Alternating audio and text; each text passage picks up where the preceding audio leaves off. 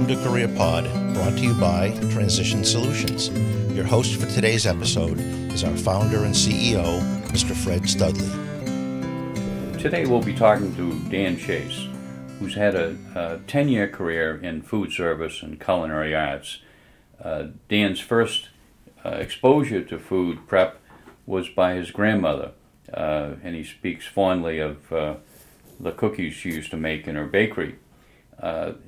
He worked in some chains initially, then going into finer restaurants, and now he's working in a corporate setting at a facility. He'll talk about how he has got the knowledge he has, some of the specialized training he received, and then the mentors that have helped him throughout his career. Food service is a very healthy profession. It's expected to grow over 10% over the next decade, and for many of you, you may want to consider this career field. Well, welcome to Career Pod, Dan Chase. Thanks for having me. Okay. Well, Dan, you've worked for a decade in, let's call it culinary arts, or the whole area of food service, and we'll be talking to you about how you got in it and what is it all about to work in that kind of capacity, and just get some advice from you too. So, where did it start? Where did your interest start in cooking and kind of food? Where did it begin? Through happenstance of my life, my grandmother ended up raising me. She got to, expose me to baking and all of that. So, I kind of picked it up from her. She was my de facto mentor almost. Right. For that. That's great. Yeah, we find a lot of people, their family members, in some way or the other, have really inspired them to do what they're doing. And now, did you develop a sweet tooth? You were around all these bakery goods. Is it like the soda jerk that doesn't like ice cream? Do you like sweets? I can still come back to and still vividly remember the first cookie the cookie that I know I want to have. Right. And it is a small little butter cookie with raspberry jam baked on top of it. Okay, and it's got to be done right? Oh, exactly. It has to be one perfect spiral. Right. That's super. Well, let's fast forward. So that was kind of influential. But after high school, did you start to work in that food service environment, or where was your first opportunity to really get employed? I started at Friendly's, which was off the main street in Quincy. It was my first exposure, and it's actually kind of funny because you brought up the term soda jerk. I was the fountain operator, which was I got the waitresses their sodas, I made the ice creams, and served people at the window, so it was my first real taste in a hectic, needs to be done now, needs to have everything set up and ready to go kind of lifestyle. And you did use the phrase, the first taste, which I think is kind of important to use in food service. So let's fast forward. You were at Friendly's for a period of time, and then where did you graduate to? What kind of environment did you work in next? From Friendly's, I went up to, I still stuck with the corporate chain. I moved into Legal Seafoods, the one out of Braintree Plaza. Okay. And that was more of a free-form kind of, I still had to stick to the dishes they want. It's how they sold their things, but it gave me a little more freedom to prepare what I wanted when I needed it. I didn't have to worry about other people relying on me to have what they needed done. Right, so you were leading your own food preparation process. So okay. Yeah. Right. And how long you were in that kind of environment, a more upscale restaurant? I think I did 3 years with them. Okay, all right. And have you worked in always restaurants, or did you? I guess you currently work in a corporate setting where there's the business environment. Was your next job in a restaurant, or was it in a more corporate setting? I actually had the opportunity after working at Legals to help open up another restaurant in Quincy, specifically in Quincy Center, called Angelo's Coal Fired Pizza. Yeah. Fortunately, I wasn't there for very long. I had a distaste for the volume of work that they were having me do and the appreciation of the management showing me. Sure, yeah.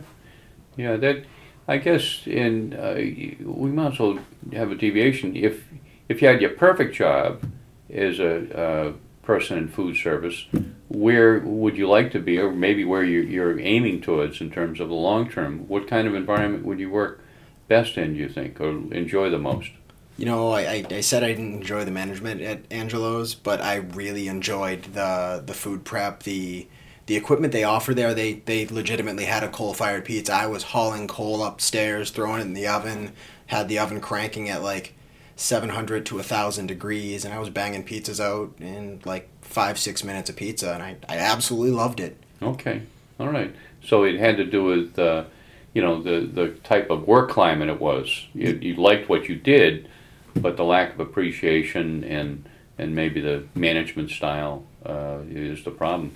As an aside for people listening, the number one reason people leave their jobs isn't what they do or the commute or whatever. It tends to be whether they think their supervisor is a good supervisor. So for all of us, even before you take a job, it's good to really get a good understanding of that supervisor's management style and how they work under pressure, and sometimes you can ask some pretty direct questions sometimes.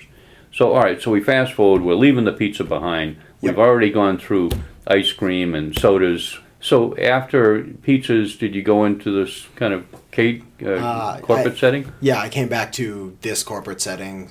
I remember coming up for my interview, and I interviewed with a gentleman who was in a sister cafe from that I work in currently. He was telling me all this stuff, and he just drops the bomb of, like, you work Monday through Friday, and I've spent, at this point, 9-10 years working I work from 7 p.m. or from 4 p.m. to 11, midnight, 1 in the morning, getting home at like 2 o'clock. Right. Whenever they decided to schedule me, I was working sometimes 5-6 days a week, to now working 5 days a week, very specific time slot. Right. Yeah, and I guess that's true. In working in culinary arts, most restaurants, you're not there at 9 o'clock in the morning because the traffic for the restaurant arrives lunch and dinner time. And yet there are advantages of having the normal schedule of 9 to 5. So that's interesting. And just to set the stage, this is corporate cafes typically. They're in the buildings that have, 500 people or so, and they can justify having a cafe on site, and that's typically where you've been working the last number of years. So what's a typical day like? You come in at 9 o'clock, we've established that. It might be a little early because you get breakfast and so forth. No, I'm here a little earlier than 9. I have to say I'm here at between 5:30 and 6 in the morning. Okay. I usually show up around 6 o'clock, 5:30, start immediately setting my station up for breakfast, gathering all the utensils, equipment, preparing any food that needs to be taken care of,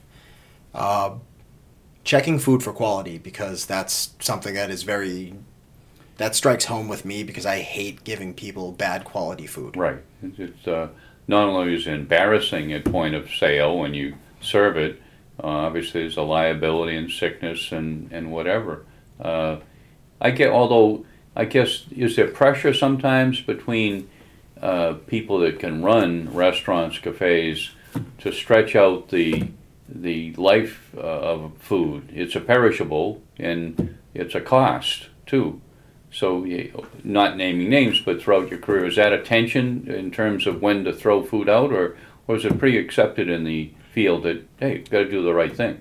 There have been some jobs that I have had discussions with the management about the quality of food and the fact that I believed it was not servable or palatable to someone.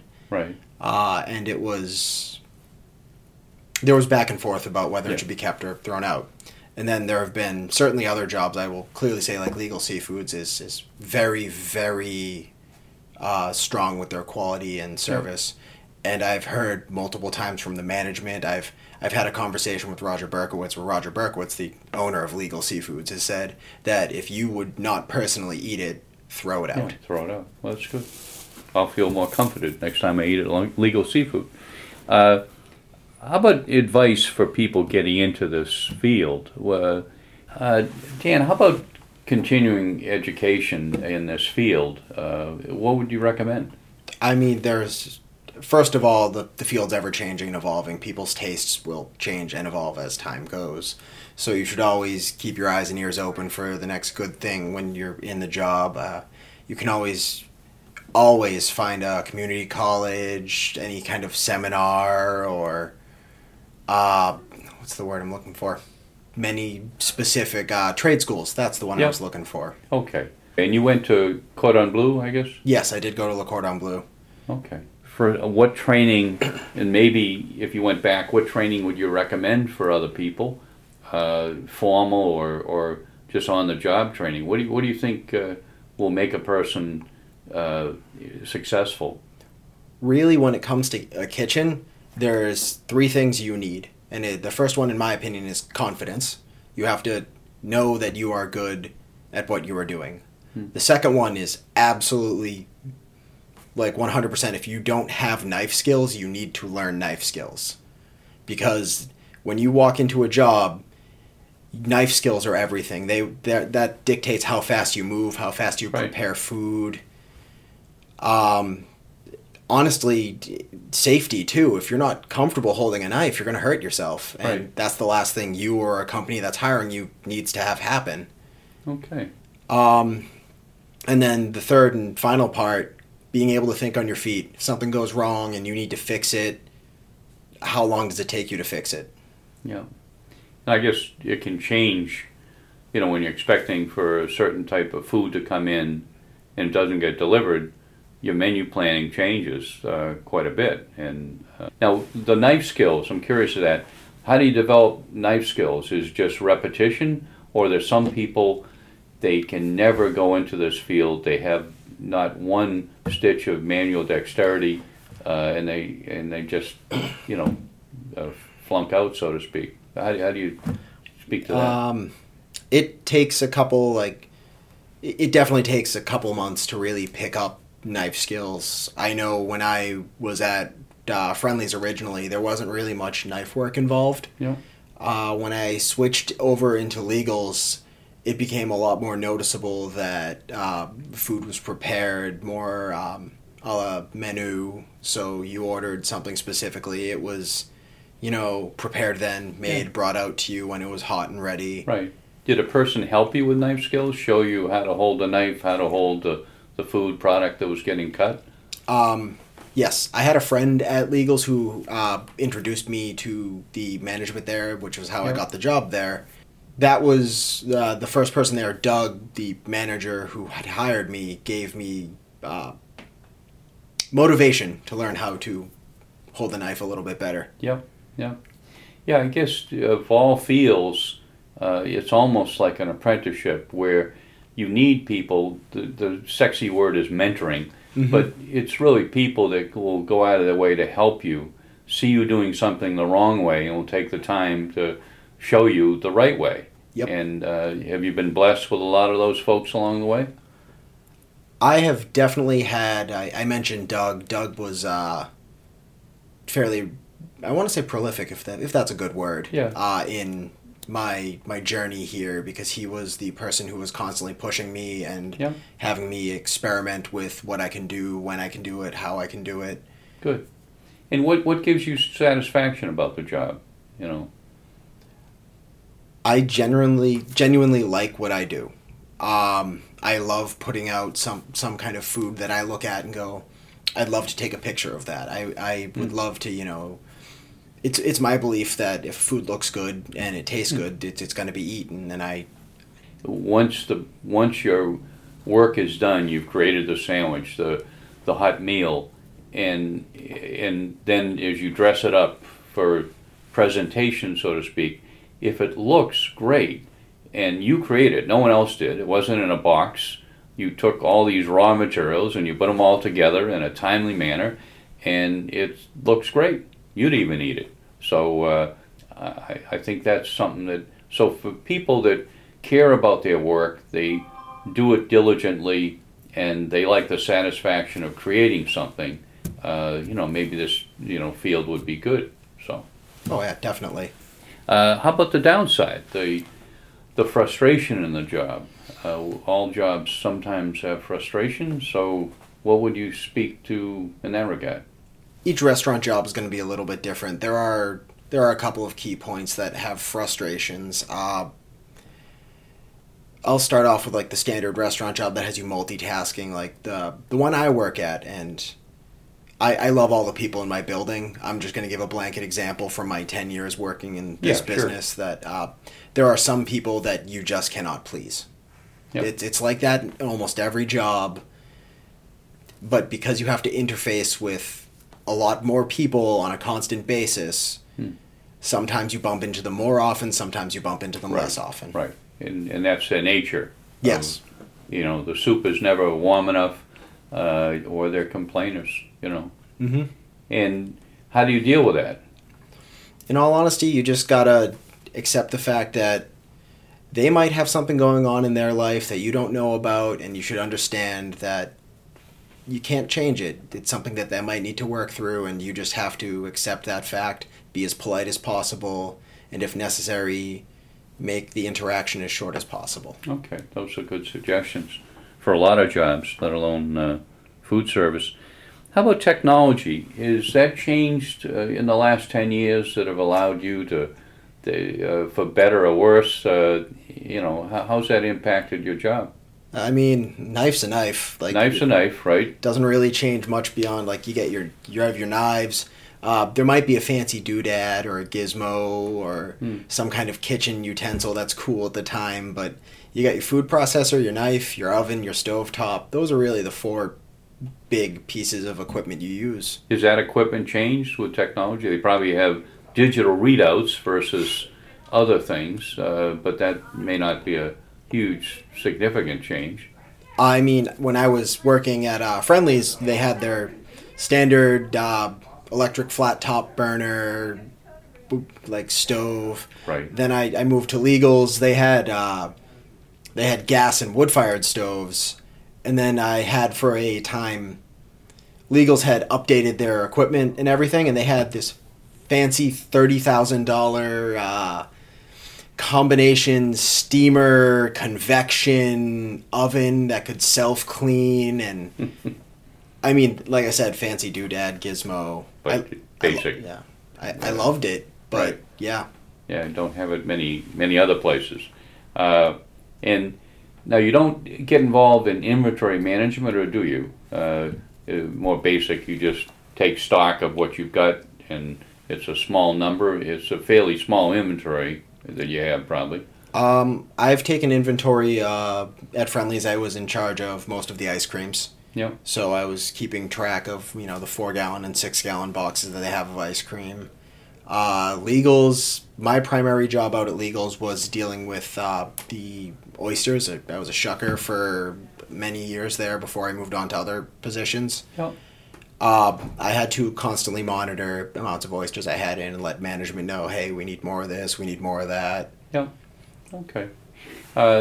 Now, what's your title right now? What is the title that they use when they refer to you? It's hard to give my job a title because when you're in the food industry, you do as much as you can whenever you can. Yep. I'm a cook, and I will use air quotes there. Yep. But I also do the same job as like a sous chef or... Yeah, it depends on the environment, I guess, whether it's a caterer or a sous chef or it's a full restaurant or it's a corporate environment. It depends. You have to have the ability to do it all. What's ahead for you, Dan? If you look at, in 10 years from now, where would you like to be? Where are your aspirations? I keep going back to that coal-fired pizza place. Like, just from a standpoint, it's really simple to manage the stock there from what I had perceived by the time I was there, and I had loved the work that could be output there. I loved the business itself. In this whole area, demand is pretty high for people with food service skills, and it's projected to be high for another decade at least. So there are outlets for that type of coal-fired environments, a lot of the fast food places, but this is not your Papa Gino's. This is probably a higher-end outlet, or does Papa Gino's have coal-fired ovens? No, Papa Gino's uses their standard rotating deck convection oven. Right. Okay. But it was definitely a higher-end pizza place. Okay. I definitely found that quality mattered a lot more to them than it would for a fast food place. Okay. As you look back, regrets, or if you didn't take this path, what might you have done differently? There have been a couple of positions that have been offered to me that I did not recognize I had the skills, so I didn't have the confidence to take it. Yep. And I didn't feel like testing myself or experimenting because I was afraid of failure. Yeah, that's a good takeaway for all of us. I think all of us have gone through periods in our life where confidence is lagging opportunity. Now, have you thought about going back to those sites and if not reapplying, at least networking and making them aware of your availability for some of those opportunities? When you work in a kitchen, you make if you were successful in a kitchen, you make a very good network as it is. I could walk back into any kitchen I've worked into for a number of years and just look at people, and they would immediately know me, and they'd ask if I wanted to come back. Yep. And general advice for people wanting to get into this area, you talked about what skills people needed. How about general advice? You spoke about confidence in your own situation. That might be one of the things that people need to build and feel comfortable with that requirement to be confident. Any other suggestions? Really, don't be afraid to get your feet wet. Put yourself out there, because if you don't, people are just going to look over you. Yeah. And when you apply for a food job or a food service position and you go in, understand that you don't have to know how to make all of these fancy dishes. They will teach you how to make it because they want you to do it their way 9 times out of 10. Right. So they're willing to give you the experience if you're willing to give them the time. All right. Well, good. Well, that's a good note to end on. Well, thank you very much, Dan. We've enjoyed this, and I'm sure the listeners have enjoyed it too. Thank you very much. Thanks for having me. Bye now.